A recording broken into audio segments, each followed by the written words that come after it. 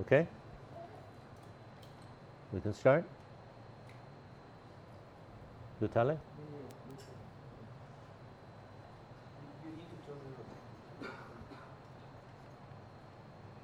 One, two, three. 1, 2, 3. It doesn't seem to be amplifying at all. Is there a display? Yes. 1, 2, 3. 1, 2, 3. 1, 2, 3. 1, 2, 3. Is that loud enough? Достаточно громко. But his is too loud.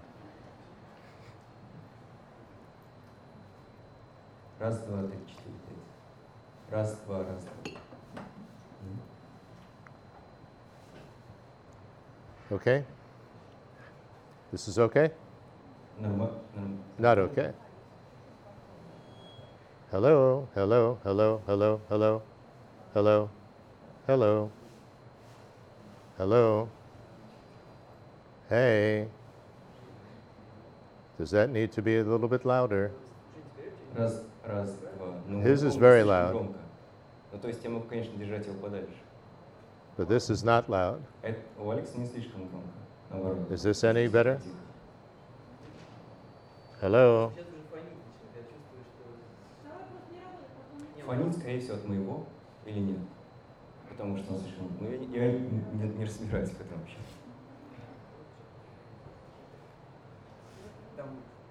Some what? Battery problem? No damage. Ну, вообще он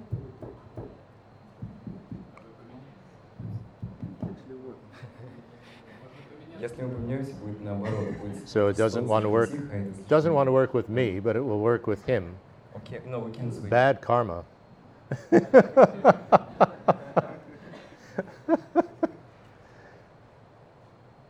It.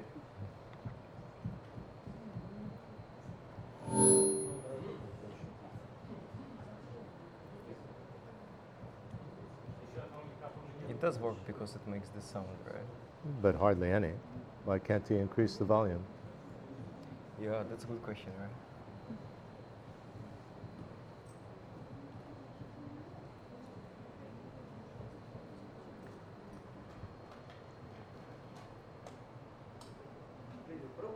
Раз, раз, два, три. По-прежнему громко. Ну, нет, он громко на самом деле. То есть так можно, но, по-моему... Does this need batteries? May I try? Yes. They insist on me trying. Yes. Раз, два, три, четыре. Он как будто не работает вообще. Да, вообще как будто не работает. Doesn't work with you either. No, somehow. Yes. Does it need batteries? Написано 750, да. It says 750, 00, right? Yes, it does. Yeah, it is the same. То есть это просто вот... Это твой. А, да. Maybe battery problem. Видишь, тут вот написано «Видишь полный». А. И, в принципе, я... Запасного нет у нас? Запасного микрофона нет? А попробуй выключить и снова включить. Да, действительно.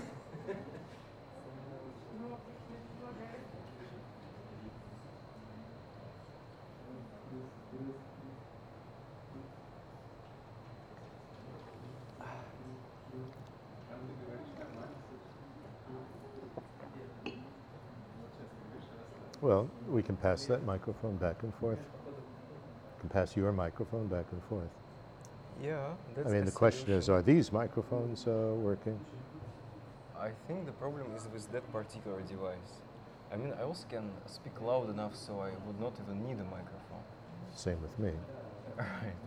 So then maybe we don't need a microphone. Well, we could also pass this back and forth. It's kind of funny. Why? I don't know, too much hassle. Hmm? Too much hassle. To go like this? Oh, too much work. I know. Exactly. Tiring. Я не тот микрофон взял. It was just a wrong member. Раз, два. Так ничего не изменилось.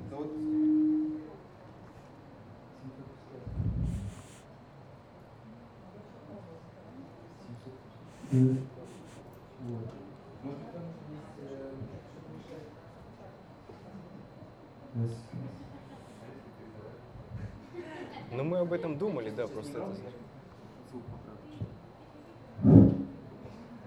So this works very loudly. But yours doesn't work, so we just pass it back and forth.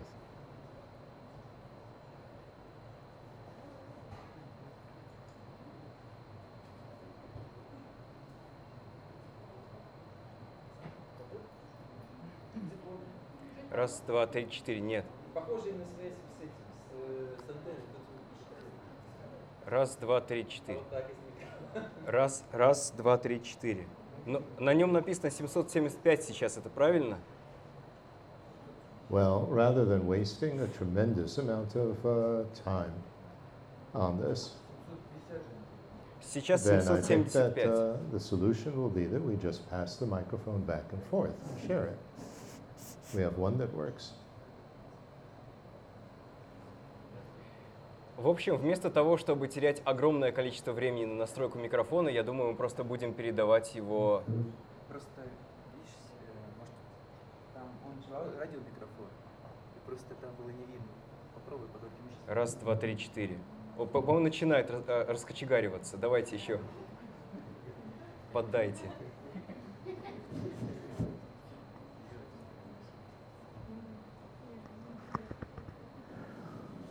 По-моему, работает.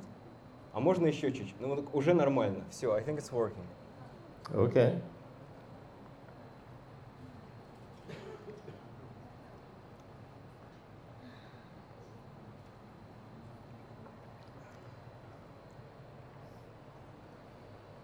Yesterday, we were speaking about the analysis of karma, which we've seen means a compulsiveness that is associated with our ways of acting, speaking, and thinking. Итак, вчера мы говорили о карме, о том, что это такое, и мы обсуждали, что это компульсивность, это вынужденность или навязчивость, которая стоит за нашими действиями на уровне тела, речи, ума, за тем, как мы их совершаем. And the mental karma was referring to the urging, compelling urge that gets us to think to do something, and then the urged, compelling urge that actually draws us into actually doing it or saying it. И мы говорили о том, что у нас есть ментальная карма, то есть та карма, которая вынуждает нас начать думать о каком-либо объекте. И далее у нас есть карма, которая подталкивает нас к самому действию, когда мы что-то говорим или делаем. Достаточно громко, да? And then we looked a little bit more deeply at physical and verbal karma. Потом мы более подробно остановились на физической и вербальной карме. And we analyzed a karmic action, which is known as a pathway of karma, or a karmic pathway. Мы говорили о том, что такое кармическое действие, и в том числе приводили его техническое жаргонное название «путь кармы». And we saw that the karmic pathway is consists of some basis at which our action is aimed. So our perception of that person, for example.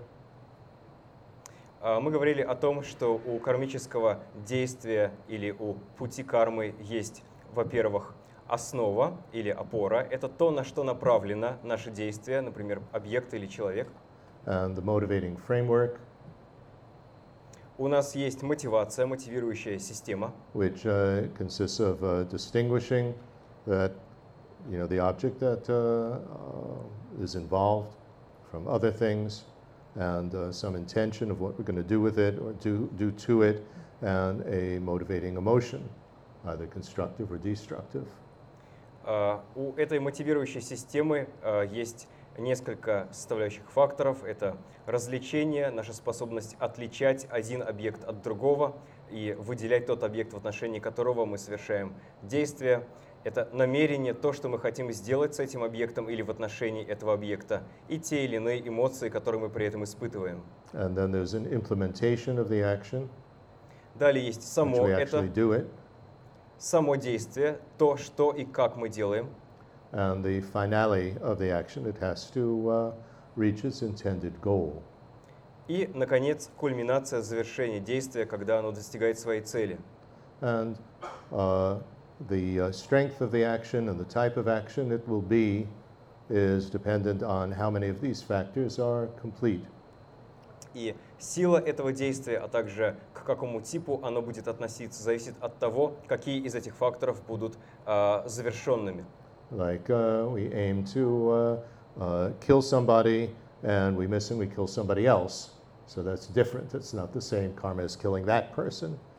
Or if we only hit their leg and they don't die, so we haven't accomplished, the karmic action. We haven't accomplished killing them. The action is turned into injuring them.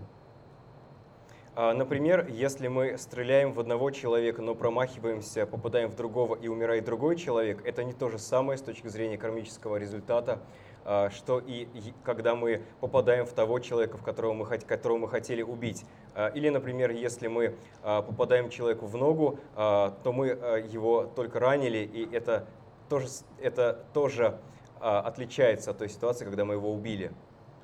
Or if we yelled nasty words at somebody and they didn't hear us, then that is not complete.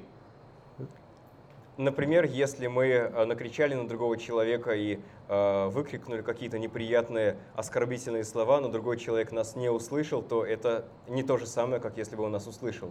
Это действие незавершенное. Right. And so we have the karmic action with all these parts, and then there is the body of the person who's actually committing that action. Итак, у нас есть действие, кармическое действие, которое состоит из вот этих упомянутых составляющих. Помимо этого, у нас также есть, собственно, физическое тело, когда мы совершаем это действие. And the actual physical or verbal karma is the revealing form of the shape of the body as it performs the action, a physical action, or the sound of the voice as we commit the verbal action. И So it's not the action itself. вербальная и физическая карма — это не само действие, а как раз именно форма нашего физического тела или форма звука нашего голоса, когда мы совершаем это действие. То есть это различные моменты положений нашего физического тела или различные звуки, которые мы издаем. Это не само действие. And then also as part of the physical or verbal karma is the non-revealing form, which is something like a subtle dynamic energy that starts when we commit the action and then continues after the action as part of our mental continuum, so long as we don't stop repeating that type of action. И другое кармическое явление — это необнаруживающая форма, которая возникает в потоке нашего ума, когда мы начинаем то или иное действие, продолжается на протяжении этого действия, и потом, когда мы заканчиваем действие, эта необнаруживающая тонкая форма остается в потоке нашего ума. Это динамическая кармическая энергия, которая присутствует там до тех пор, пока мы не отказываемся от намерения повторять это действие. And remember that mental karma, that compelling urge, so the compelling urge that is driving the action will be going on throughout this physical verbal action in terms of driving us to start the action, to sustain it moment to moment to moment, and to stop doing the action. И у нас есть компульсивное, вынужденное побуждение или вынуждающее нас побуждение, которое приводит нас к тому, что мы начинаем совершать то или иное действие, оно сопровождает все это действие от начала до конца в каждый момент, и в какой-то момент оно вынуждает нас к тому, чтобы мы перестали делать это действие. So all these things are changing moment to moment during the action and then continuing afterwards in terms of the dynamic energy that continues. Таким образом, все эти составляющие меняются от момента к моменту, и вот та динамическая энергия сохраняется не только на протяжении самого действия, но и сохраняется в нашем потоке ума после его окончания, также меняясь от момента к моменту. And then we spoke about the karmic aftermath, that continues on our mental continuum after we've completed doing an action. Затем мы поговорили о кармических последствиях, о тех явлениях, которые сохраняются в потоке нашего ума после того, как мы закончили действие. We have karmic potential, either constructive or destructive. У нас есть кармический потенциал, который может быть конструктивным или деструктивным, And that consists of the non-revealing form, that dynamic energy, который представляет собой как раз эту упомянутую выше необнаруживающую форму, эту динамическую энергию, as well as a karmic potential in the form of a non-static imputation.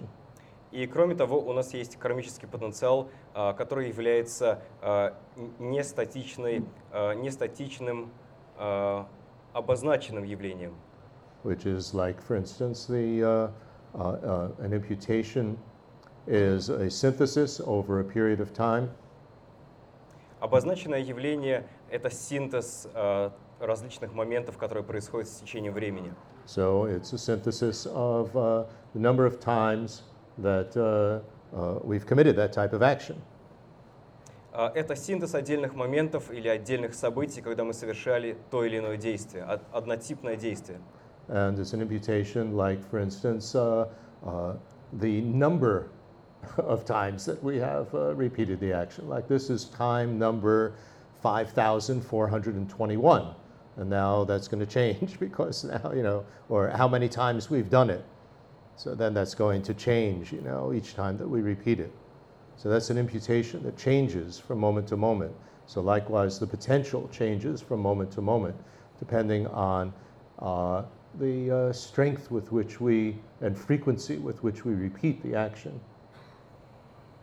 Мы говорили о том, что одним из таких приписанных явлений является порядковый номер. Например, если мы совершали то или иное действие 5421 раз, то потом, когда мы совершим его еще один раз, порядковый номер этого действия изменится, и количество изменится.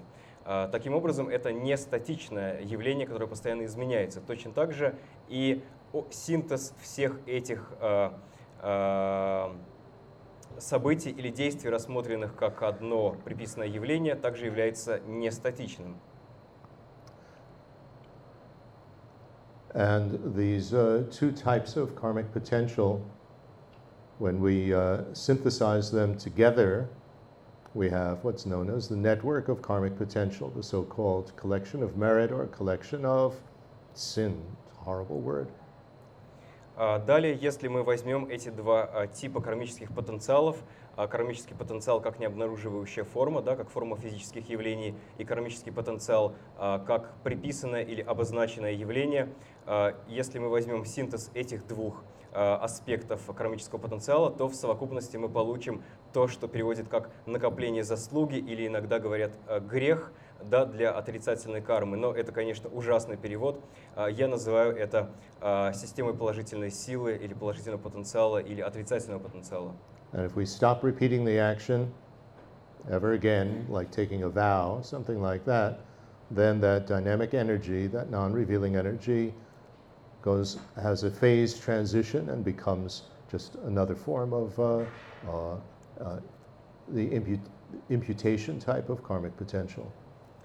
Причем эти два аспекта кармического потенциала, первый может превращаться во второй. В тот момент, когда мы, например, принимаем обет не совершать то или иное действие, то в этот момент положительный потенциал как форма физического явления, как необнаруживающая форма, превращается в кармический потенциал как обозначение, как обозначенное явление.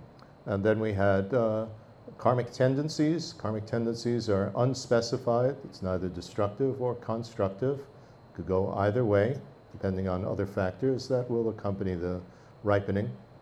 Помимо этого, у нас есть кармические склонности, которые не являются ни созидательными, ни разрушительными по своей природе.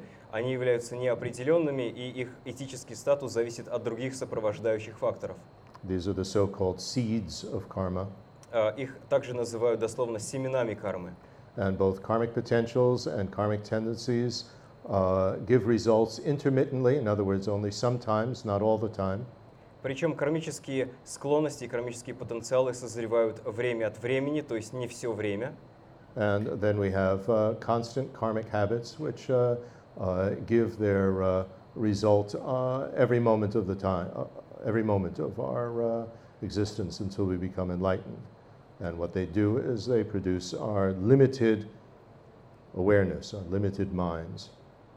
И помимо этого у нас также есть устойчивые кармические привычки, которые созревают постоянно, обеспечивая нам вот это ограниченное восприятие. И это будет происходить непрерывно в каждый момент времени, вплоть до достижения просветления. Наше тело и ум будут ограничены.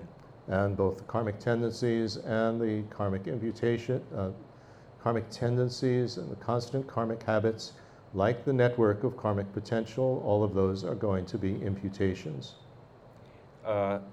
И кармические склонности, точно так же, как и устойчивые кармические привычки, точно так же, как и кармический потенциал, все это является приписанными явлениями. So that's an awful lot of information. Так что у нас было очень много информации. And unless we go over it and work with it a long time, it's difficult to remember it all. И если мы не будем повторять этот материал и снова к нему обращаться, то нам будет сложно его даже запомнить для начала. So if you just get the main idea that it's very complicated and karma and its aftermath have many, many parts, and all of these parts are changing every moment of the time and can strengthen and weaken, that is enough to start with. Поэтому для начала самое главное — это понять, что существуют различные типы кармических явлений, что есть различные типы кармических последствий, различные типы кармы и так далее. И все это, каждая составляющая меняется от момента к моменту. Если мы поймем хотя бы это, этого уже будет для начала достаточно. Now we need to add one more list of things. Sorry about that. But one more list, which are the karmic results. Because when we speak about karma and who's to blame and what we're experiencing, it's both the karma and the results. And what connects them is the aftermath.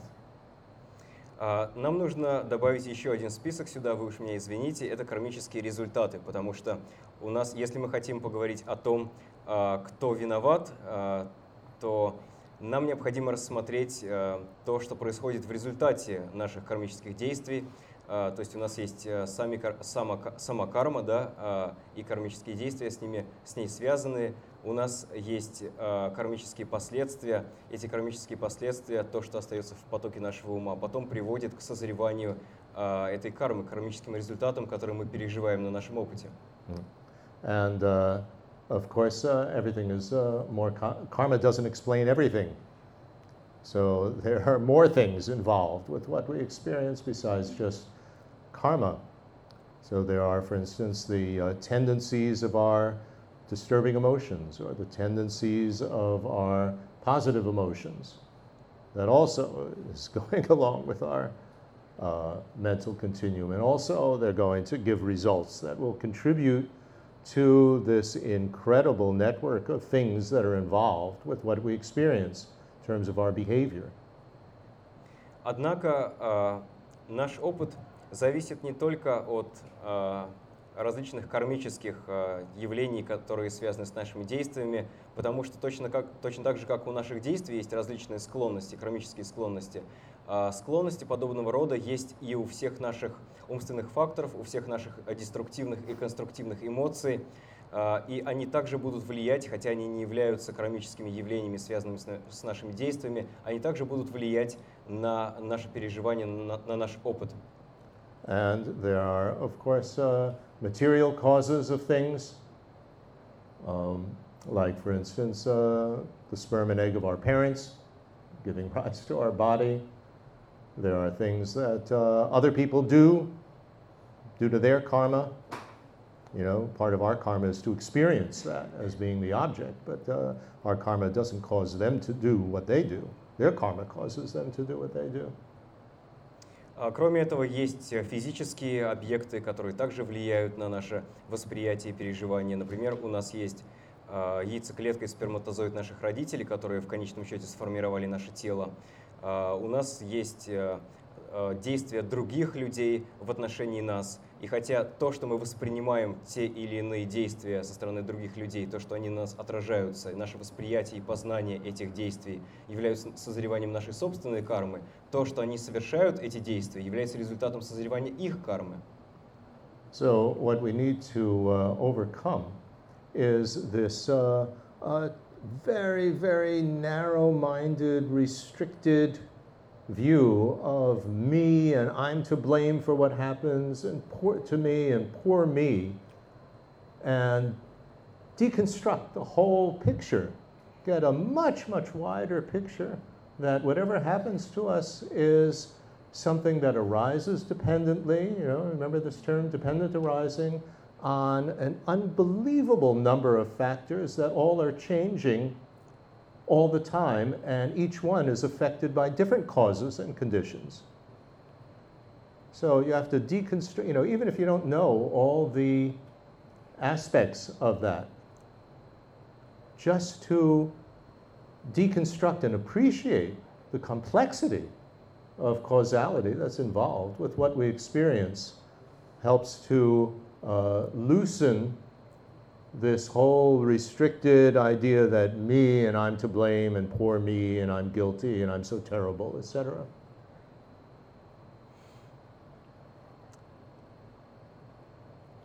Таким образом, у нас есть эта очень сложная картина, которую мы получили в результате анализа, и зачем она нам вообще нужна. Нам нужно ослабить нашу очень жесткую хватку за наше «я», наше очень фрагментарное видение, когда нам кажется, что все, что происходит, в этом виноваты мы, что мы плохи и что именно нас нужно за это осудить. Вместо этого мы видим, что бы с нами ни происходило, здесь в этом принимает участие огромное количество различных факторов. Нам не обязательно помнить все эти факторы наизусть или знать их. Нам самое главное помнить, что их очень много, и что у каждого из этих факторов есть свои собственные причины и условия. И вся эта система меняется от момента к моменту. И поэтому вместо того, чтобы винить самих себя, нам важно смотреть на эту ситуацию более широко, видеть всю картину в целом и то огромное количество различных факторов, меняющихся от момента к моменту, которые эту ситуацию составляют. If we have naivety, which is a form of ignorance, we're naive about cause and effect. And so we think I'm to blame for everything that happens to me, independently of anything else. It's my fault. Then we want to, one of the opponents for that is to take as our topic of shamatha and vipassana, dependent arising, especially in terms of karma. В частности, у нас есть такое отрицательное состояние ума, как наивность, когда нам кажется, что все, что происходит с нами, зависит только от нас, в этом виноваты только мы, и мы не видим всей этой системы причин и условий, которые в этой ситуации участвуют. Для того, чтобы противодействовать этой наивности в качестве противоядия, в буддизме мы используем понимание взаимозависимого возникновения всех явлений и, в частности, учение о шаматхе випашьяне. So shamatha is a stilled and settled state of mind, so perfect concentration. I won't go into all the details. And vipassana is an exceptionally perceptive state of mind. Шаматха — это спокойное и устойчивое состояние ума. Я не буду вдаваться в мельчайшие подробности, но общее определение таково. А випашьяна — это исключительно восприимчивое состояние ума. So both of them have perfect concentration. Vipassana is added on top of shamatha. Причем для обоих состояний, чтобы они были настоящими, необходимо идеальное сосредоточение. То есть випашьяна добавляется просто на основе шаматхи, но и шаматхи, и випашьяне должно сопутствовать идеальное сосредоточение. So what's the difference? В чем разница между этими двумя? The difference, I mean, there are many differences, but the relevant difference here is that shamatha, we just have a gross detection, is the technical term, gross detection of what we're dealing with here. So this is why I was saying that it's very helpful to start with a general idea of how unbelievably complex it is in terms of what we experience and it's made up of so many different parts, and they're all changing, they all have their own causes, everything networks with each other. Just to have shamatha focused on that is shamatha, and very, very beneficial. Vipassana adds on top of that exceptionally perceptive of all the details simultaneously. Within the context of having that general idea. So that's how you work. That gives us an idea of how we work with this material. Есть много отличий между шаматхой и випашьяной, но в данном случае нас в первую очередь интересует то, что шаматха — это приблизительное обнаружение, да, технический термин умственного фактора, который здесь используется, это приблизительное обнаружение. Мы видим общую картину. Например, в данном случае, когда мы работаем с этим материалом, как я говорю, важно сначала правильно понять, что в нашем восприятии, в том, что с нами происходит, виноваты не мы сами, а все это складывается из огромного количества факторов, которые все друг с другом взаимосвязаны и взаимодействуют. Таким образом, мы получаем и видим общую картину. Это шаматха. Когда мы различаем помимо этого, мы еще и различаем тончайшие нюансы и детали всего этого, причем все одновременно, то это означает, что мы достигли випашьяны на данном объекте. So shamatha relies on the mental factor of gross detection, vipassana on what's called subtle discernment of all the details. Таким образом, шаматха опирается на умственный фактор приблизительного обнаружения, в то время как випашьяна на умственный фактор тонкой проницательности, различных деталей. Last night I went to the Bolshoi Ballet, and aside from the fact that it was fantastic, it really gave me a very good example of the difference between shamatha and vipassana. You're watching the stage with a lot of dancers on it, and that shamatha style is to see the whole picture of all the dancers. But while you're seeing the whole picture of all the dancers, it's very, very difficult to discern, any specific one that's doing, and the expression on their face and all of that. If you focus on one, you lose the whole picture. Shamatha is seeing the whole picture. Vipassana would be able to have everything in it in focus, and you are aware of all the details of every single dancer. That would be the difference. Вчера я ходил в Большой театр на And балет. of course, throughout the whole thing, you have perfect concentration. That's understood. Вчера я ходил в Большой театр на балет, и как раз помимо того, что балет был восхитительный, я в очередной раз проанализировал шаматху и випашьяну, да, на примере балета.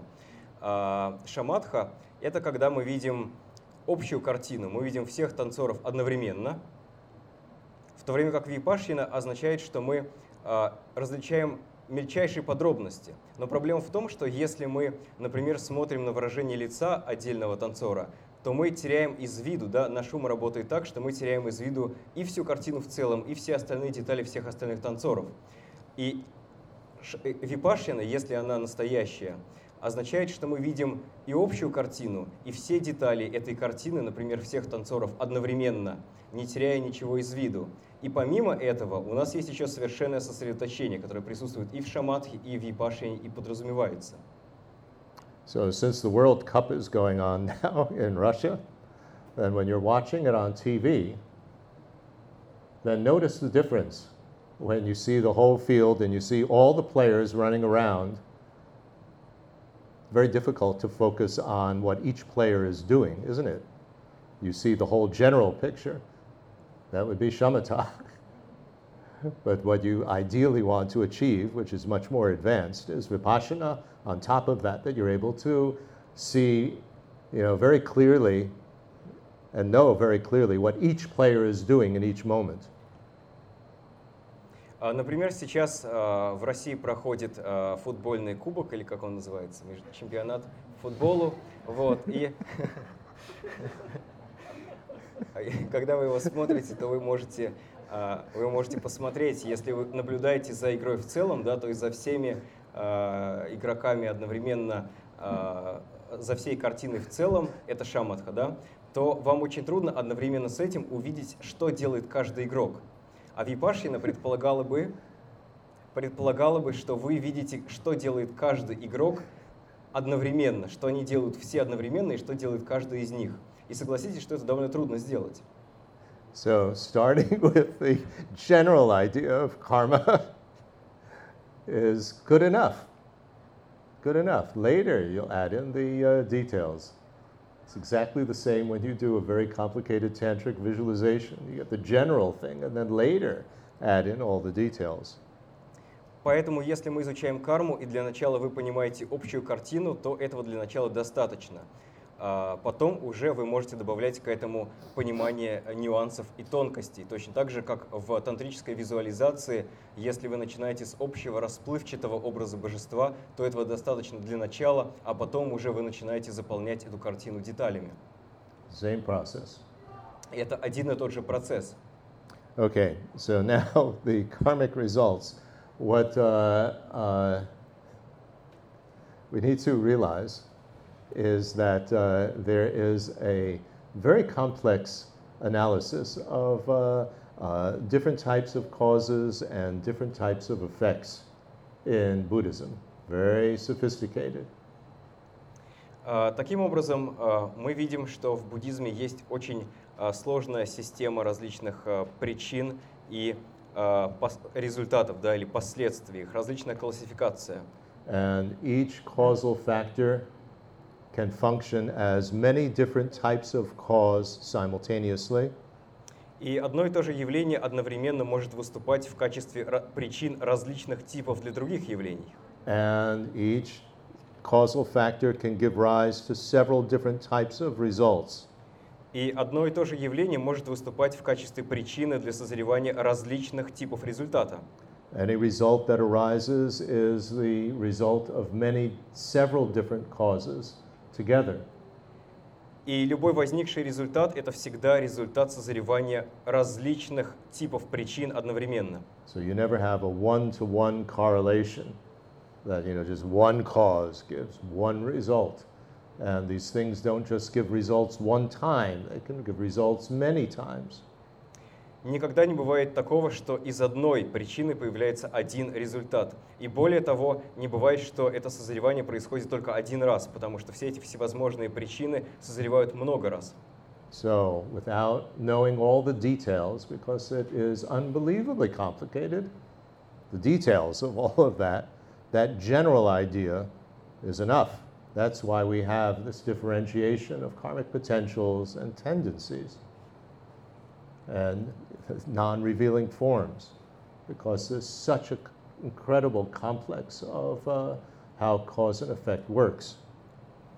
Это именно общая идея, которую нам важно понять, не обязательно вдаваясь в подробности, но мы можем, как раз изучая различные типы результатов, понять, зачем у нас так много различных кармических последствий. У нас есть кармические склонности, у нас есть различные типы кармических потенциалов, необнаруживающая форма и так далее. У нас так много этих кармических последствий, потому что потом они приведут к созреванию различных типов результатов. Remember, the whole purpose of this is to deconstruct this grasping for, everything is solid, just one thing, big, horrible mess, what I'm experiencing. You want to deconstruct that grasping. And by understanding the complexity, just the fact that there is complexity, starts to deconstruct it. Помните, что наша цель в том, чтобы избавиться от жесткого цепляния за одну прочную вещь, которая с нами происходит, да, что с нами происходит какой-то кошмар, и это одна конкретная вещь, которая нас преследует. Но важно разобрать ее на мельчайшие части и увидеть, что на самом деле она состоит из огромного количества компонентов. И даже если мы просто проходим по списку этих компонентов и видим, что там есть компоненты, это уже уменьшает наше цепляние за то, что это одна штука. What I'm experiencing is such a horrible problem, big solid thing, and poor me, I'm experiencing it. And I'm guilty because it's my fault. It's such a solid, horrible view of what we're experiencing. You have to deconstruct that, loosen it, see that it is arising dependently on so many different factors. Or the way that things appear to me like that, and it feels like that, doesn't correspond to reality. That's what voidness is all about. There is total absence of something in reality that corresponds to it. It's not backed up by reality. Нам кажется, что если у нас возникает проблема, то это какая-то одна ужасная, огромная проблема где-то там, которая происходит с бедным несчастным «я», который виноват, потому что это произошло из-за него, да, и по его вине. И нам важно избавиться от этого ощущения, от этой картины, и поэтому мы стараемся раскладывать ее на составляющие части. И несмотря на то, что нам по-прежнему может казаться, что это именно так, мы осознаем, что это чувство, которое у нас возникает, то, что нам так кажется, не соответствует реальности. Именно об этом говорится в учениях о пустотности, что то, что нам кажется, не соответствует действительности. И мы пытаемся понять и осознать это, да, и тогда наше это жесткое цепляние за прочную, конкретную, фиксированную проблему, ситуацию и так далее начнет ослабляться. So let me go through the type of karmic results fairly quickly. Я быстро пройдусь по списку различных типов кармических результатов. We have ripened results. Ripened results are always unspecified. Unspecified, meaning that they can be either destructive or constructive. They're not one or the other, just by themselves. Итак, первый тип — это созревший результат, который сам по себе является неопределенным. Он относится к категории неопределенных явлений, потому что сам по себе он не является ни конструктивным, ни деструктивным и становится таковым только в зависимости от других факторов. So it refers to the unspecified items in the 5 aggregates of our rebirth state. So for instance, our body. Whether you're born with a human body or a fly body, both types of bodies are neither constructive or destructive. It's unspecified. It depends what you do with it. Таким образом, созревший результат есть не что иное, как все неопределенные по своей природе компоненты наших 5 совокупностей скандх. Например, физическое тело. У нас может быть физическое тело человека, или мы можем родиться с физическим телом мухи. Само по себе физическое тело не является ни конструктивным, ни деструктивным явлением. Это неопределенное явление, и его этический статус зависит от того, что мы с ним делаем. You know, and a lot of things come together with the package of the body, don't they? If we have a human body, if we're happy, we smile. If we have a dog body, if we're happy, we wag our tail. Наше физическое тело включает в себя пакет множества других черт и явлений. Например, если мы родились с телом человека, то мы выражаем радость и счастье, улыбаясь. А если мы родились с телом собаки, то мы в этом случае виляем хвостом. So that comes with the package of the body. Все это приходит к нам в одном едином пакете вместе с нашим физическим телом. Also the cognitive sensors, you know, the type of human eyes or fly eyes. Flies see things quite differently the way that humans do. So that's part of the ripened results. Или, например, наши когнитивные рецепторы или органы восприятия. Они также идут в комплекте вместе с нашим телом. Глаза человека очень сильно отличаются от глаз мухи. And the type of consciousness that we'll have. You know, the human consciousness is much more, has much more abilities than a fly mental consciousness. То же самое и сознание. Например, умственное сознание, ментальное сознание человека обладает намного большими способностями, чем умственное сознание мухи. Right, so we're talking about the hardware of the rebirth body that we have. Сейчас мы говорим именно о нашем hardware, да, о нашем аппаратном обеспечении, о теле, которое у нас есть. But also the ripened results are the feelings of happiness and unhappiness that we experience. They're neither destructive or constructive. Другая разновидность этого созревшего результата — это наше чувство счастья или несчастья, которые также по своей природе не являются ни конструктивными, ни деструктивными. And other unspecified mental factors like concentration that go with the hardware. You know, the type of concentration that you will have as a human or a fly will be quite different, you know, just because of the limitations of that type of brain. Strength of your concentration, of course, will vary according to your own training. That, you know, a different type of cause will affect the strength of that concentration, but what you're capable of with a fly brain or a human brain will be different. So that capacity of the concentration is a ripened result. Также среди созревших результатов наша способность к сосредоточению. То есть там целый ряд нейтральных ментальных факторов, и сосредоточение — это один из них. Например, если мы родились человеком, то у нас в целом способность к сосредоточению будет выше, чем у мухи. А, конечно, на эту способность влияют и другие факторы. Да, есть еще очередные новые факторы, например, наша тренировка, сколько мы практиковали, сколько мы упражнялись в развитии сосредоточения. Но в общем и целом это тоже идет в этом едином пакете вместе с нашим телом и относится к созревшим результатам. But the destructive and constructive emotions, they're not ripened results. They are constructive or destructive, they come from their own tendencies. Но это не относится к конструктивным и деструктивным или положительным и отрицательным эмоциям, которые не являются этически нейтральными и возникают из своих собственных склонностей. Then we have the results that correspond to their cause in our behavior. Далее есть результат, который соответствует причине в нашем поведении. They include two types of mental factors. One is the wish to repeat the same type of behavior as we previously committed, and the second is the intention to repeat it. Этот результат включает два умственных фактора. Первый — это желание повторять то действие, которое мы совершали в прошлом. И второй фактор — это намерение его совершить. Karma doesn't ripen from karma. It's some sort of intermediary. Карма не созревает из кармы. Между ними есть определенные посредники. So what ripens, this result corresponding to the cause in our behavior, is I feel like yelling at you. I feel like giving you a hug. The sort of wish and intention. That's what comes from it. Whether you implement it or not is something else. That, in fact, is a tremendous insight if we can observe that in our experience, because there's a gap between when we feel like doing something and when we actually do it.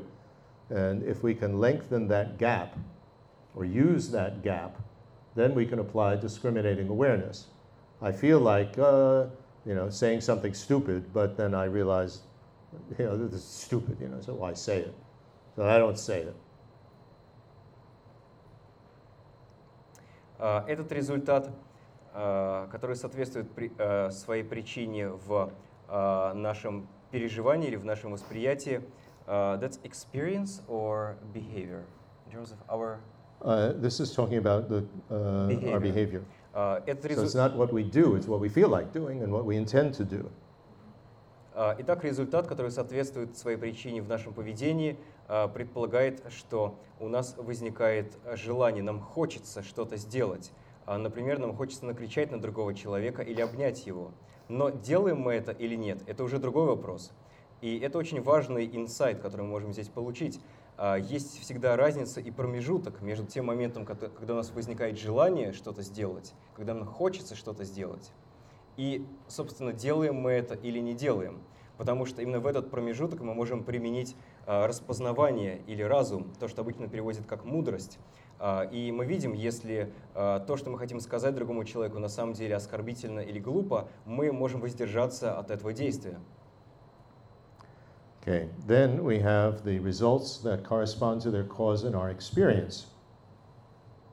Далее, следующий тип результата — это результат, который соответствует причине в нашем переживании или восприятии. So these results include the moments of consciousness involved in experiencing something being done to us, similar to what we've previously done to others. It's that moment of consciousness that experiences it.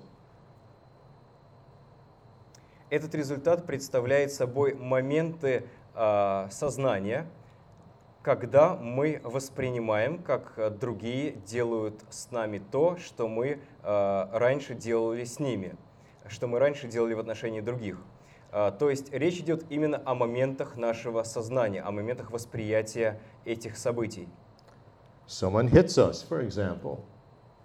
Например, нас кто-нибудь бьет. Our karma doesn't cause them to hit us. Their karma causes them to hit us. Человек бьет нас не из-за нашей кармы, его к этому вынуждает его собственная карма. My karma causes me to experience being hit. Doesn't cause the other person to hit me. Но That's a very important difference. Но из-за They своей... have some responsibility for hitting me. It's not my fault that they hit me. I mean, we may contribute the conditions that cause them to hit me, but the fact that they responded by hitting me, that's from their karma. То есть, если другой человек нас бьет, то, что мы воспринимаем это событие, то, что мы его переживаем на нашем опыте, это результат нашей собственной кармы. Но те действия, которые он совершает, это результат созревания его кармы. И здесь важно понимать, что не нужно считать себя жертвой и винить себя в том, что нас бьет другой человек. Он бьет нас из-за своей собственной кармы, хотя, конечно, возможно, мы предоставили ему какие-то дополнительные условия, спровоцировав его. The objects that we experience, like the pain of being hit and the bruise that comes from it, arise from their own causes.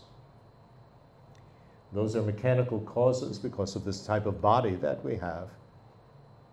We'll experience pain and we'll get a bruise. So that's not, specifically the karma thing. What is karma? What's involved with the karma of that is our unhappiness at that pain, with which we experience that pain. Pain itself is mechanical. Помимо этого, та боль, которую мы испытываем, и синяк, который у нас возникает после этого, это механические факторы, которые в данном случае не связаны с кармой. Карма обуславливает тот уровень несчастья или счастья, с которым мы переживаем это, в то время как сама боль является механическим фактором, и она возникает и созревает в силу своих собственных причин, то есть в силу устройства нашего тела и так далее. We have nerves, we have very thin skin, etc. So that produces pain. Karma part is our experiencing the pain. So, and that of course has many different causes. If we had leprosy, we wouldn't feel the pain, for example. Наше устройство тела определяет то, что мы чувствуем боль, да, то, что у нас относительно тонкая кожа и так далее.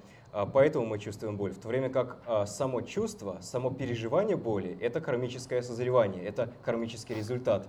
Но все зависит от конкретных обстоятельств, потому что если бы, например, у нас была проказа, то мы бы и не чувствовали эту боль. Then we have the dominating or comprehensive results. Помимо этого, у нас есть преобладающие или всеобъемлющие результаты. And these are the moments of consciousness involved in experiencing the environment and the society in which we are born or enter, and in experiencing what happens to our possessions. Это также моменты сознания, которые связаны с переживанием окружающей среды, нашего окружения, общества, в котором мы родились или в котором мы оказываемся, и то, что происходит с нашей собственностью, с тем, что мы считаем своим. So, the fact that the environment is polluted is not a result of our, individual karma. It's a result of many, many causes. I mean, we could have helped pollute the environment, but in general, what is the comprehensive result is our experiencing being in a polluted environment, living in such a place, being born in such a place, moving to such a place. where we are experiencing that. Or we experience that whatever we buy falls apart and breaks. Well, that's because of the manufacturer. But we always, buy the wrong thing, basically. Buy a terrible product. То есть, если мы оказываемся в загрязненной окружающей среде, она загрязнена в силу своих собственных причин. Возможно, мы поучаствовали в ее загрязнении, но причин множество. Но то, что мы воспринимаем эту окружающую среду, что мы воспринимаем эту загрязненную окружающую среду, наше познание, наше восприятие этой окружающей среды — результат кармического созревания. То, что мы рождаемся в такой окружающей среде или оказываемся, переезжаем в место, которое загрязнено, это результат нашего кармического созревания. Или, например, мы покупаем какую-то вещь, и она быстро ломается. Или мы все время покупаем вещи, и они быстро ломаются. То, что они быстро ломаются, это проблема самих вещей, то, что их плохо произвели, проблема производителя. Но то, что мы все время оказываемся в ситуации, когда вещи, которые мы покупаем, ломаются, это результат созревания нашей кармы. I have a very amusing example of this in my own life. I inevitably, almost every time that there are queues, lines at the checkout counters in the supermarket, or in, when you enter a country, the line for checking your passport or things like that, I almost always choose the slowest line. Now, the fact that the line is slow is not my effect, I'm not causing that. But it's unbelievable how almost every time I choose the worst line to go on. Пример из моей собственной жизни, когда я оказываюсь в That's karma. Когда я оказываюсь в очереди, будь то очередь в магазине, или, например, я прилетаю в какую-то страну и прохожу паспортный контроль, я всегда оказываюсь в самой медленной очереди из возможных. Причем дело не в том, что она из-за меня медленная, не я делаю ее медленной, она медленная в силу своих собственных причин, условий и факторов. Но то, что я переживаю ситуацию, что я всегда оказываюсь в самой медленной очереди, это результат моей кармы. И это на самом деле просто невероятно, то есть всегда так происходит. So there are many, many examples of this type of result. Итак, есть много таких примеров созревания этого типа результата. And if you understand it like that, actually you can laugh at it, which makes it much easier than, getting angry and swearing. И если вы относитесь к этому таким образом, с таким пониманием, то эта ситуация покажется вам смешной, и вам не нужно будет там злиться и ругаться. So, I have to learn more patience. It's the lesson to learn from that. Мы понимаем, что это урок для нас, возможность практиковать терпение. When I have to wait. Когда я там вынужден ждать в этой очереди. Okay, now there's one more topic that I'd like to cover. And this is this morning, and this is relevant to our discussion of me and the role of me in all of this. Следующая тема, которую я хотел бы рассмотреть в утренней сессии, также связана с нашим «я» и с тем, какую роль оно играет во всей этой картине. Me, like age and speed and these sort of things, is an imputation. The self is an imputation on the basis of an ever-changing individual continuum of 5 aggregate factors. Мы говорили о приписанных явлениях, например, возраст или скорость. Так вот, «я» или личность точно так же является приписанным явлением. Это то, что приписано на основании 5 совокупностей познания или 5 скандх, которые изменяются от момента к моменту. So 5 aggregates are just a classification scheme, but by working with it, there's a reason why they are divided into these 5 and so on. No need to go into that. But it helps us to deconstruct each moment of our experience. It's made up of many, many parts. Эта схема 5 совокупностей просто классификация и категоризация различных частей, составляющих наше переживание, наш опыт или наше восприятие. И есть определенные причины, почему их именно 5, почему их выделяют именно в такие 5, почему выделяют именно эти 5 совокупностей. Мы не будем вдаваться в подробности, но смысл в том, что мы разделяем каждый момент нашего переживания, каждый момент нашего опыта на различные части. So some of these aggregates have only one thing in them. Some of them have many things in them. But in each moment of our experience, there's going to be some items from each of these 5 groups. Некоторые из этих совокупностей содержат только один элемент или одно явление, в других совокупностях есть множество различных явлений, но любой момент нашего восприятия всегда содержит в себе хотя бы одно явление из каждой из этих групп, из каждой из 5 групп. And of course, don't think of these, in a solid way that they're boxes somewhere in my head or up in the sky somewhere, and things come out of it. It's not like that. It's just an analytical scheme. Важно понять, что это просто аналитическая схема. На самом деле нет никаких 5 ящиков или 5 коробок, которые находятся где-то в нашей голове, и мы классифицируем наше восприятие по этим 5 коробкам, или которые находятся где-то в небе, и все это появляется из этих коробок или ящиков. Это просто схема, аналитическая схема. So we have forms of physical phenomenon.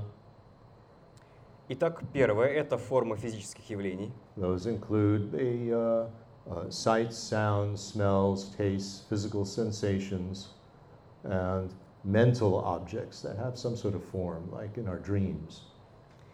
Сюда включаются зрительные образы, звуки, вкусы, запахи, физические ощущения, а также ментальные объекты, у которых есть некоторая форма, например, те образы, которые мы видим в сновидении.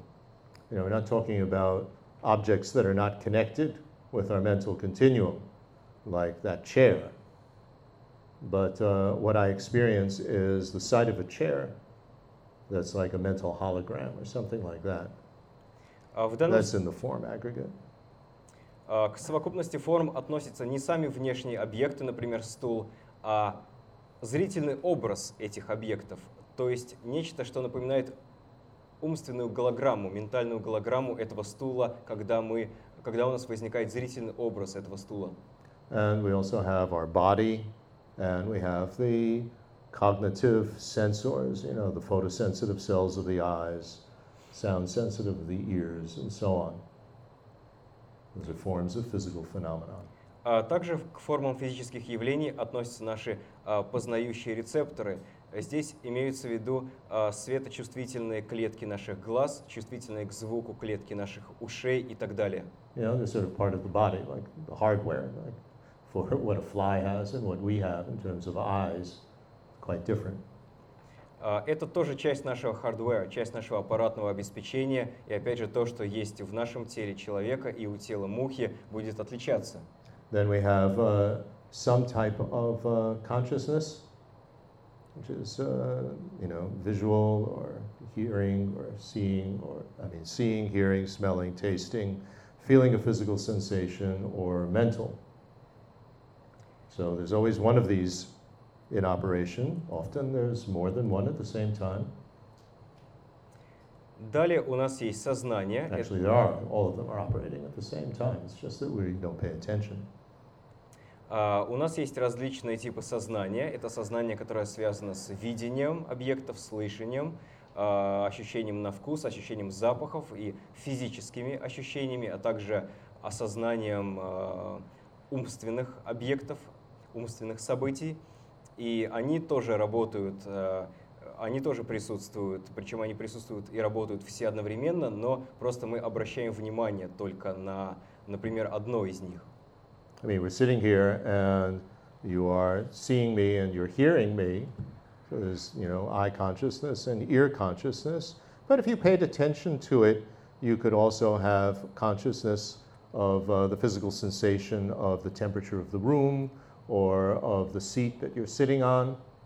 You could also have smell consciousness of the smell in the room, of the air. Taste consciousness of the taste of the saliva in your mouth, I mean, all of that's going on, isn't it? Например, сейчас вы сидите и And thinking that's going on too. It doesn't have to be verbal. Например, сейчас вы сидите и слушаете меня, вы видите меня, видите зрительный образ, воспринимаете его с помощью сознания, связанным с глазами, зрительным сознанием. Вы слышите то, что я говорю, то есть в первую очередь вы обращаете внимание на сознание зрительное и слуховое, но также вы можете обратить внимание, например, на ваши физические ощущения в теле, вы можете обратить внимание на ощущение температуры, на физические ощущения, которые возникают при соприкосновении вашего тела со стулом. Вы можете попробовать почувствовать запахи, которые в этой комнате присутствуют, вы можете ощутить вкус слюны. При этом у вас есть мышление, то есть вы при этом постоянно мыслите, работает умственное сознание, причем оно не обязательно вербальное, вы не обязательно мыслите словами или не только словами. Then we have the aggregate of distinguishing, sometimes translated as recognition, but that's a misleading translation. We, within a sensory field, in order to, we're not just seeing pixels of light, we are distinguishing one object from another object. Otherwise, you can't make sense of what you're perceiving. So, distinguishing. Следующая совокупность — это развлечение, которое иногда переводят как узнавание, но это сбивающий с толку вариант перевода. Речь идет о нашей способности отличать один объект от другого. Например, когда мы с помощью зрительного восприятия видим различные объекты, мы не просто видим отдельные пиксели, мы воспринимаем объекты отдельно друг от друга, и наша способность отличать их и есть этот фактор распознавания, который относится к отдельной совокупности. Then there's the aggregate of feeling, which is only referring to a feeling somewhere on the spectrum of happy or unhappy.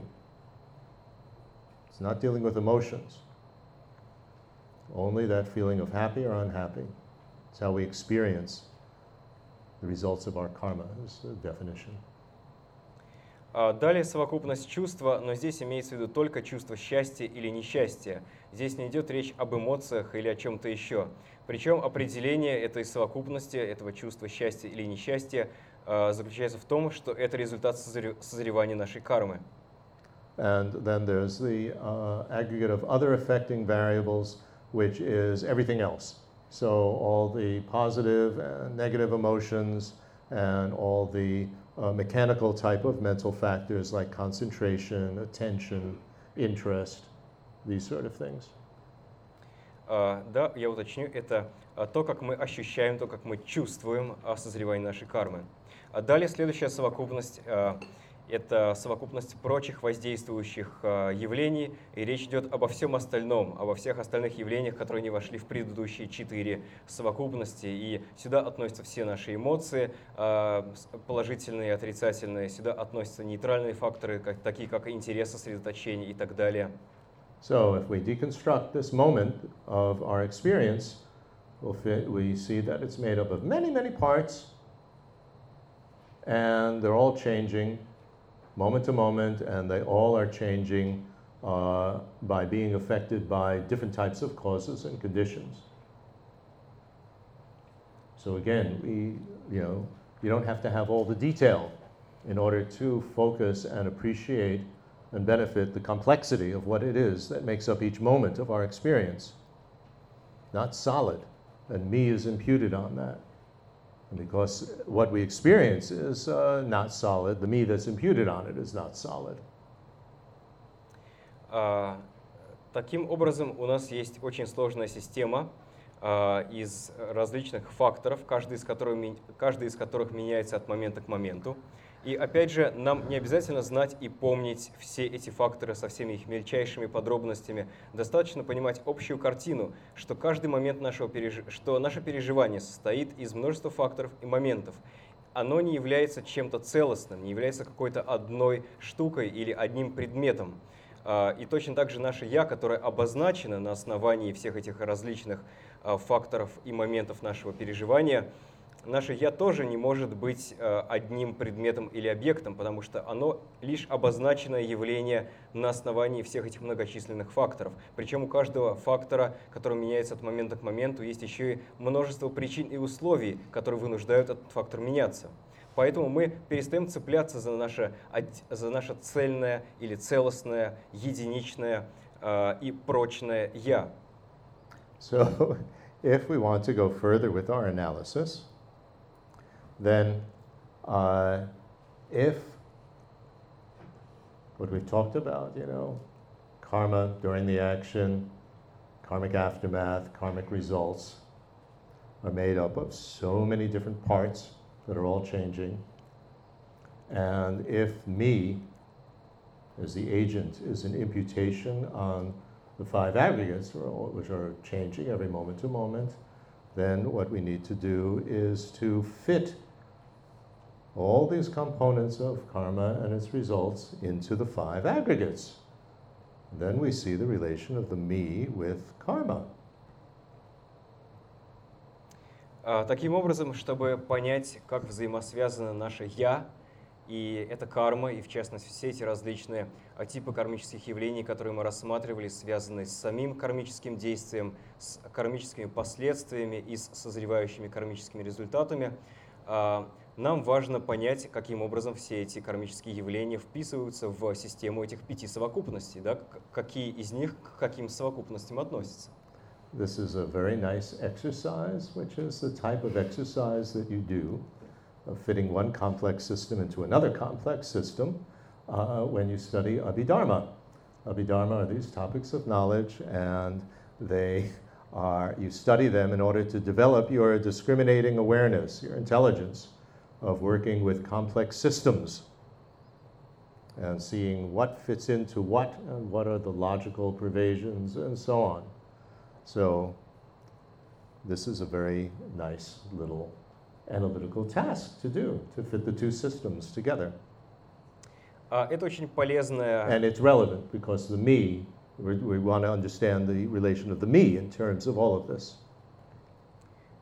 The self. Это очень полезное упражнение, когда мы пытаемся взять две системы и сопоставить их, попробовать понять, как они друг с другом соотносятся. Это то, чем занимаются, изучая Абхидхарму, да, особые разделы знания, как один из буддийских предметов, когда берут различные классификации, сравнивают их и сопоставляют, смотрят, где есть логические пересечения и так далее.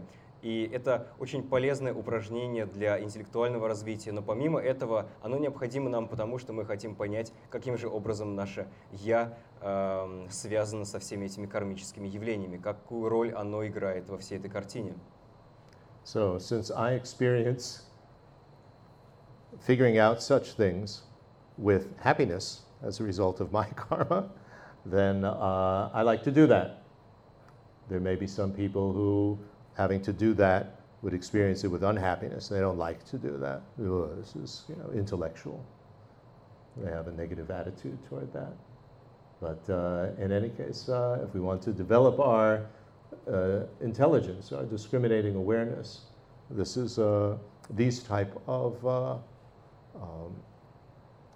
exercises, in a sense, are very, very helpful, and they're not just theoretical, because it helps us to deconstruct the self in relation to karma. И лично мне это упражнение нравится. Моя карма созревает так, что я переживаю все эти классификации упражнений и списки с чувством счастья. Какие-то люди, напротив, будут испытывать несчастье, когда все это увидят или услышат. Они будут думать: ой, это все так интеллектуально, мне это не нравится.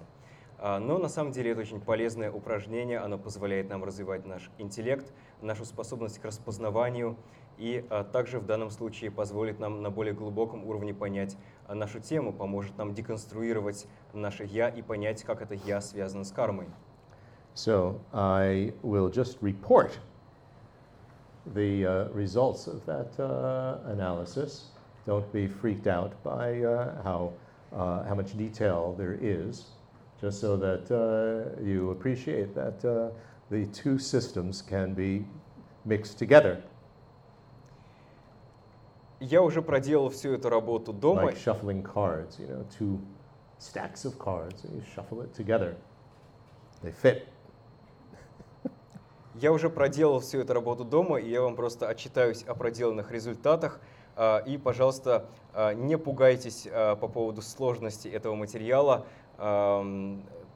Просто здесь берутся две системы и сопоставляются, объединяются, подобно тому, как мы перемешиваем колоду карт, да, разделяя ее на две части, а потом перемешивая эти две части. И здесь точно так же мы будем смотреть, как эти две разные сложные схемы связаны, могут быть связаны, да, могут быть сопоставлены друг с другом. And we'll do this in terms of physical or verbal actions.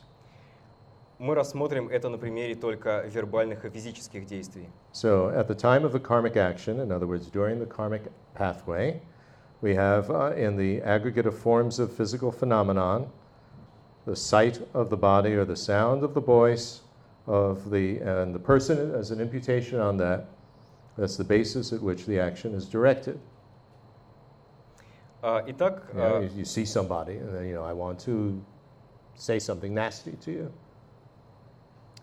итак, So that's sight. And the person, obviously, has an imputation on it. Not just yelling at pixels. когда мы... But the person would be other affecting variables, right? The one that you see, your person is in the other affecting variables, not the other is there. not. Когда мы... That's part of the common sense object. Итак, возьмем первую совокупность. Сначала мы рассмотрим кармическое действие или путь кармы. Первая совокупность — это те формы, которые мы видим. В данном случае, в случае с вербальной и физической кармой, речь идет о форме тела другого человека, о зрительном образе тела другого человека, которого мы видим, о звуке его голоса.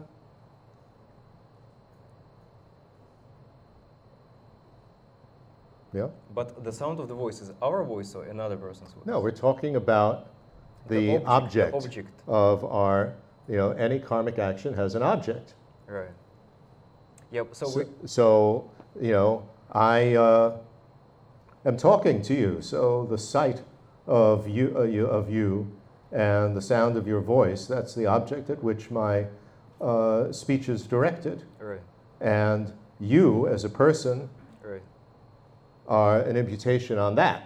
I'm not just talking to pixels.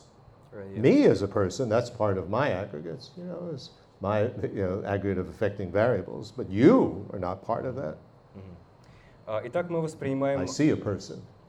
I see you. I talk to you. Мы воспринимаем зрительный образ тела другого человека и воспринимаем звук его или ее голоса. При этом мы воспринимаем и самого человека, саму личность, которая обозначена на основе этого тела или этой речи. Да? Когда мы, например, подходим к другому человеку и хотим его оскорбить, мы не просто оскорбляем пиксели, да, цветные пиксели, которые мы видим. У нас есть человек, который обозначен на основе этого образа, зрительного образа или звука голоса. При этом сам человек является обычным общепринятым объектом. Да, я уточнил, не относится ли он к прочим воздействующим переменным, но это мы относимся, это наша личность в данном случае относится к прочим воздействующим переменным. А тот человек, которого мы видим, это обычный общепринятый объект, который обозначен на основании того зрительного образа или звука голоса другого человека, который мы слышим, когда мы подходим его оскорбить. Remember, we're using the prasangika explanation, not chittamatra, not mind only. Помните, что мы в данном случае используем объяснение прасангики, а не читаматры или школы только ума. Then also in the aggregate of forms is the revealing form. So that's the compulsive shape of my body and the compulsive sound of my voice as I implement the action. Далее обнаруживающая форма, то есть вынужденная или компульсивная форма моего действия и движений моего собственного тела или форма звуков моей речи, когда я совершаю это действие. And the non-revealing form, the compelling dynamic energy during the implementation of the action. It's all the form aggregate. Далее не обнаруживающая форма, то есть вынуждающая тонкая кармическая динамическая энергия, которая сопровождает это действие. Then the aggregate of distinguishing, we have to distinguish the basis at which the action is directed.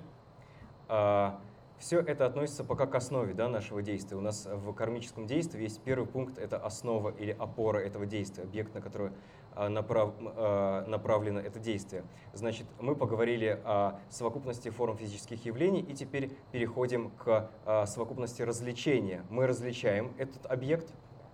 Then the compelling urge, the intention, the motivating emotion, those are all in the aggregate of other affecting variables. Затем мотивирующая эмоция и побуждение, вынуждающее нас совершить это действие, мотивирующие нас эмоции и все остальные факторы. So concentration is also here, right? Yeah, but we're just talking about the variables that are involved with the karmic action. Сосредоточение и другие There are many other факторы. things, of course, in the aggregates besides these. We're just putting together two systems, И другие, not giving a full list of everything that's in the aggregates. и другие ментальные факторы будут включены в данном случае в скандку, в совокупность прочих воздействующих переменных. И опять же, мы в данном случае не перечисляем все совокупности, мы это уже сделали. Мы сейчас говорим только о первой части, да, то есть только о кармическом действии, как о... То есть говорим пока только о кармическом действии. So, of course, during the action, there's also going to be an aggregate of consciousness, an aggregate of feeling. There'll be many other mental factors, but we're just looking at the specific components of the karmic action and the stuff that's around it, you know, what's happening during the karmic action. We have the karmic action, we have the urge, we have, you know, the sound of our voice, or the, you know, what's going on with our body. And the Конечно, non-revealing form, the energy, dynamic energy. Конечно, во время совершения того или иного действия у нас будут функционировать и другие совокупности. У нас будет функционировать совокупность сознаний, у нас будет тот или иной уровень счастья или несчастья, но в данном случае мы выделяем только те совокупности, которые в данном случае соответствуют тому, о чем мы говорили раньше, да, что когда мы совершаем то или иное кармическое действие, у нас присутствует объект, у нас присутствует мотивирующая основа, у нас присутствуют различные эмоции и так далее. То есть мы совершаем определенные действия, у нас есть движение нашего тела, которое представляет собой обнаруживающую форму, у нас есть тонкая кармическая динамическая энергия, которая представляет собой необнаруживающую форму, и мы упоминали также кармическое побуждение, вынуждающее побуждение. То есть мы рассматриваем те факторы, о которых мы говорили вчера. Sometimes the finale of the action is experienced on our own mental continuum, like distinguishing what we've stolen as being ours or actually expressing the idle chatter. Далее, третий фактор среди тех, из которых состоит кармическое действие, это само действие, да, то, как мы совершаем это действие, то, что мы делаем. И некоторые из этих... That's finale as well? Pardon? The finale. Sometimes it's part of our mental continuum. Да, значит, я еще раз попробую сформулировать. I have to reformulate a little bit. I'm sorry. Само действие включает в себя вот эту обнаруживающую форму, да, то есть действие нашего тела, да, форма действия нашего тела или звук нашего голоса. А теперь четвертый пункт, то есть завершение или кульминация действия может созревать или восприниматься или в потоке нашего ума, или как бы вовне его, да, то есть в потоках ума других существ. Например, если мы крадем, и после кражи мы чувствуем, что теперь это принадлежит нам, то это восприятие возникает в нашем собственном потоке ума. В то время как если мы, например, занимаемся пустой болтовней, то эта болтовня воспринимается также и другими.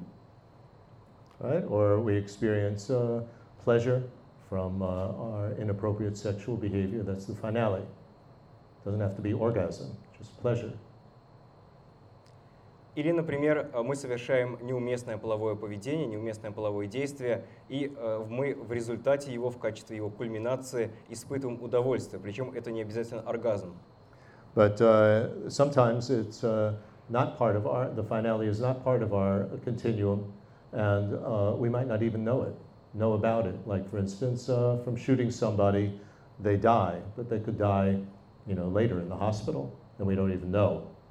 So sometimes that finale is something that's part of our continuum. Sometimes it's not part of our continuum, and we know it. Sometimes we don't even know it. Или, например, заключение может переживаться даже не в потоке нашего ума. Мы даже можем не знать о том, что это заключение или кульминация действия произошла. Например, мы выстрелили в человека, и для того, чтобы действие было завершенным, человек должен умереть. Но мы можем видеть, что другой человек переживает смерть, а можем вообще не видеть. Например, человек умер в больнице после этого, и мы об этом даже не знаем. So that's during the karmic action. Now, during the time of the karmic aftermath, how do all these pieces fit into the 5 aggregates? Таким образом, мы рассмотрели кармическое действие, и мы переходим к рассмотрению кармических последствий. In the aggregate of forms, we have that non-revealing form, the compelling dynamic energy. К совокупности форм физических явлений или к совокупности форм относится необнаруживающая форма, как тонкая кармическая побуждающая энергия. And in the aggregate of other affecting variables, we have the karmic potential as an imputation, network of karmic potential, karmic tendency, and constant karmic habits. И все остальные, а именно кармические потенциалы как приписанное явление, затем кармические склонности и устойчивые кармические привычки относятся к совокупности прочих воздействующих переменных. I'm sorry, where is the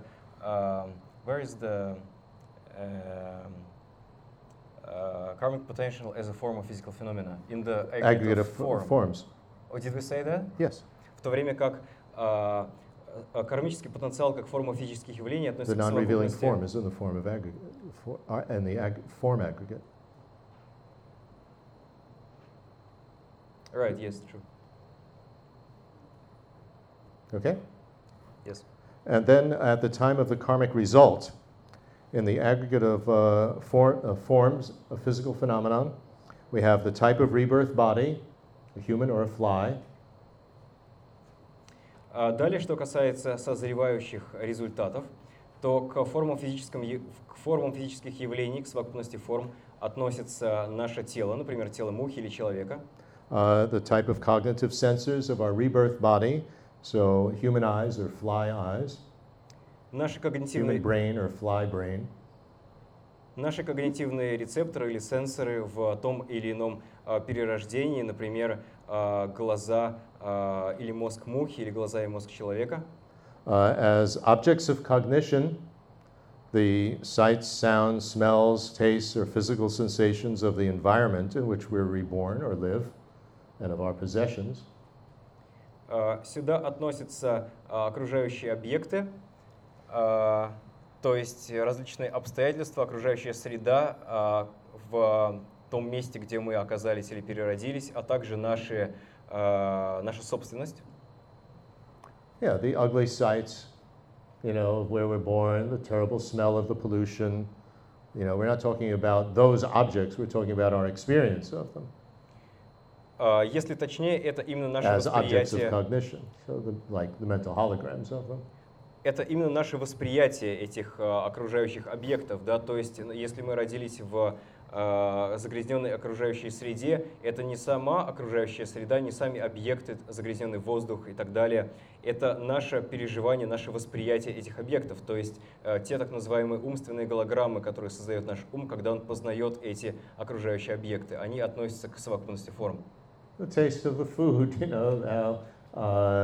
if we're born in England, all the food, the taste that we experience is bland. We're born in India, it's hot chilies. Bland? Bland? Bland means not much taste, no spices. Или, например, еда, да? Peas boiled to death. They become a mush. Peas? Pea.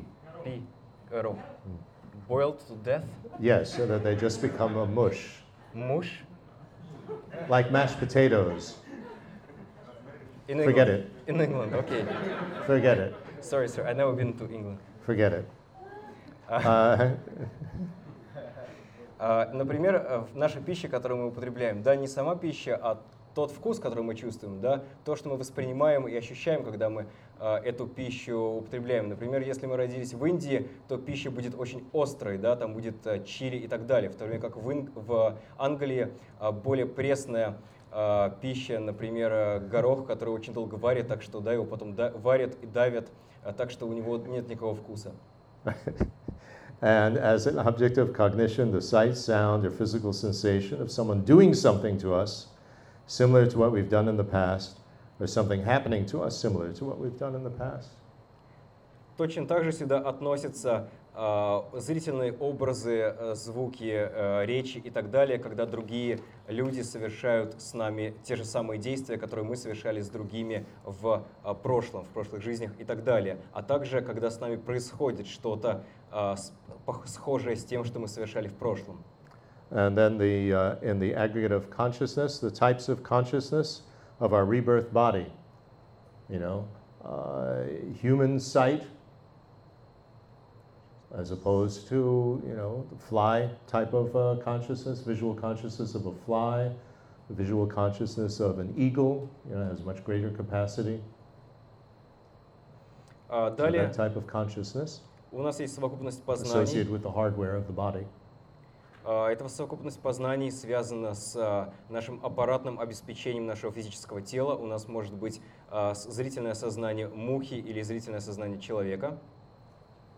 Then the moment of consciousness that cognizes the sight, sound, or physical sensation of someone doing something similar to us, to what we've done in the past, or something happening to us similar to what we've done in the past. So the consciousness that experiences that moment of consciousness, those moments of consciousness.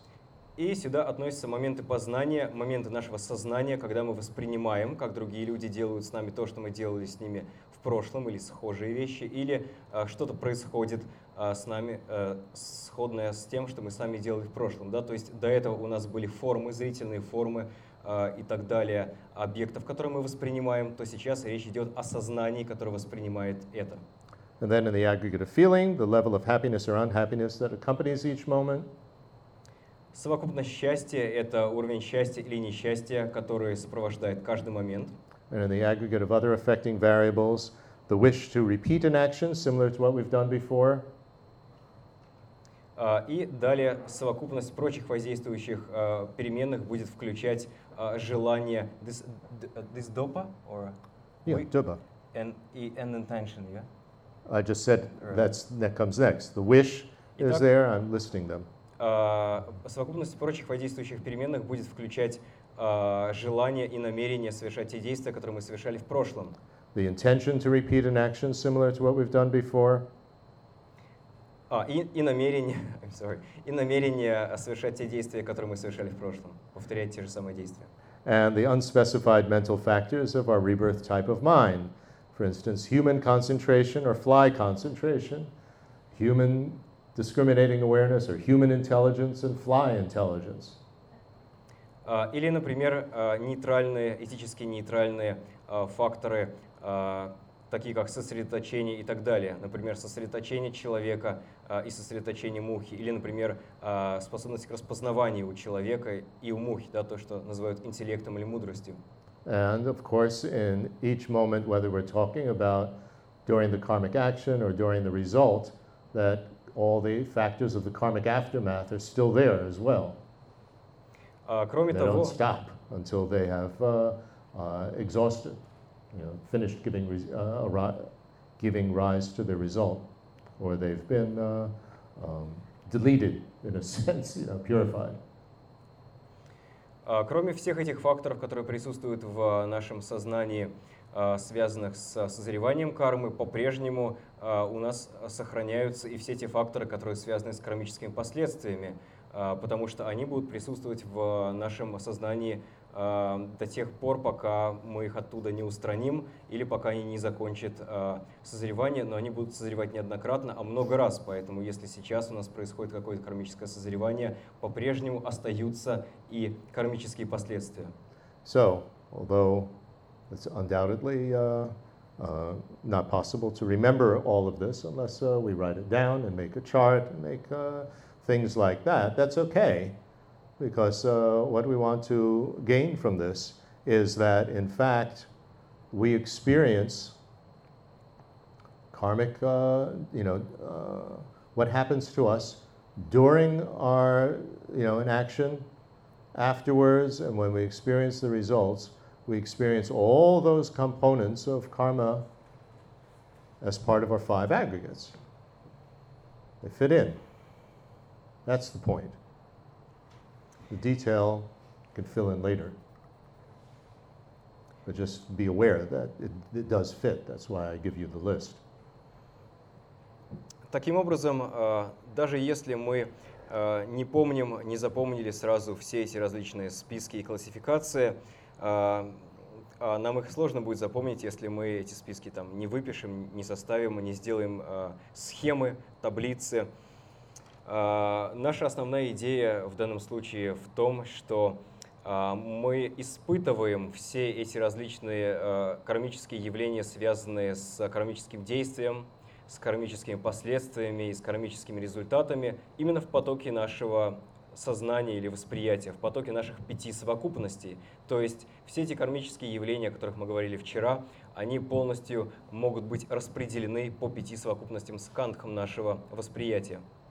So the me or the self is an imputation on an individual continuum made up of these 5 mental factors in which all the components of karma and its aftermath and its results fit.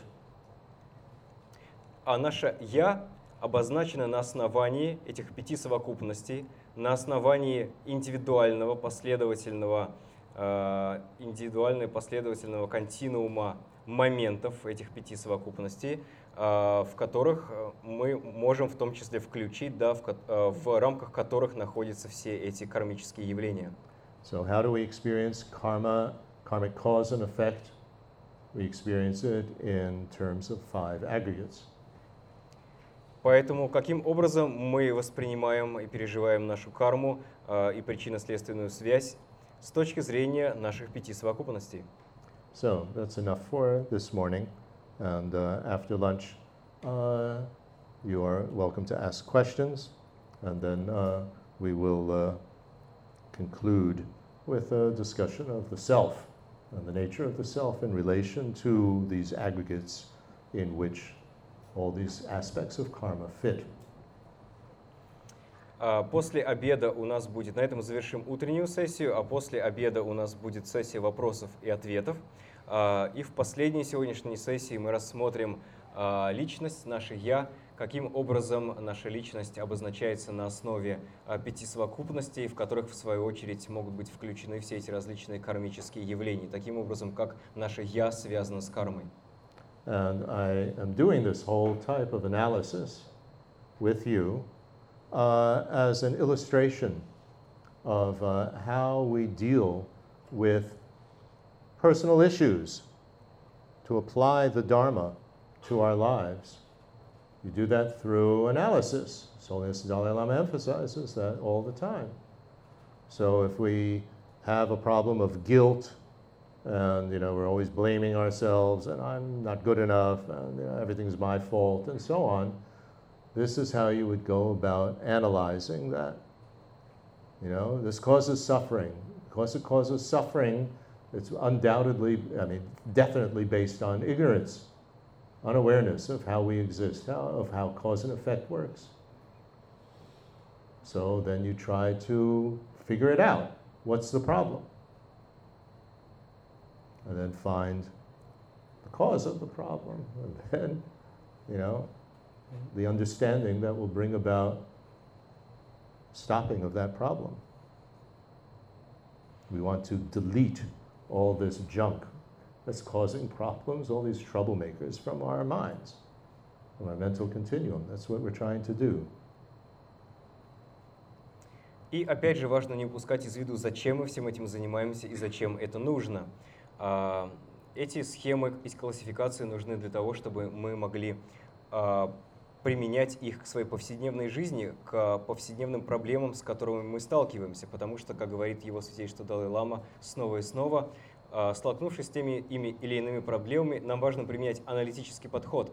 Например, если мы от чего-то страдаем, значит, непременно у нас возникает неведение или неосознавание.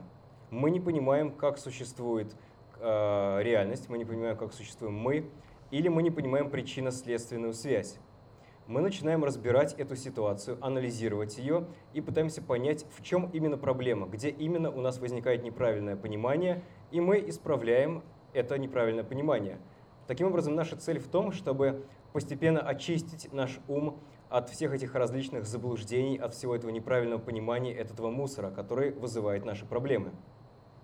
If you want to use a nice analogy, which is sort of amusing, what we're trying to do with Buddhism is to work with a piece of computer hardware that doesn't have any limitations, and we want to run an operating system and program on it that doesn't have any bugs.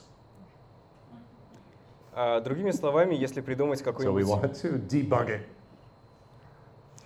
Другими словами, если придумать какую-нибудь красивую поэтическую метафору, мы можем сравнить нашу буддийскую практику с попыткой обрести такое аппаратное обеспечение, которое не имеет никаких ограничений, да, hardware без каких бы то ни было лимитов, и установить на него операционную систему, которая вообще не глючит, да, избавиться, провести дебаг, да, дебаггинг, избавиться от всех глюков в этой программе. And that's what we all have. Is very limited computer, very limited hardware, and the operating system and the programs that we run on it are just absolutely filled with bugs. That's samsara.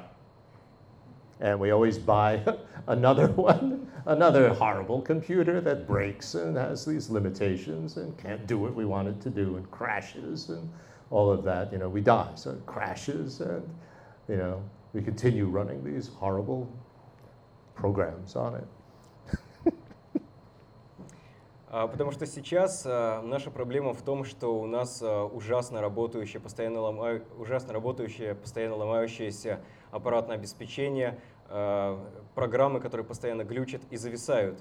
И более того, мы снова и снова, когда старый компьютер ломается, мы покупаем новый. И мы снова обретаем компьютер, который снова ломается, и мы снова запускаем на нем программы, которые неправильно работают. Это и есть сансара.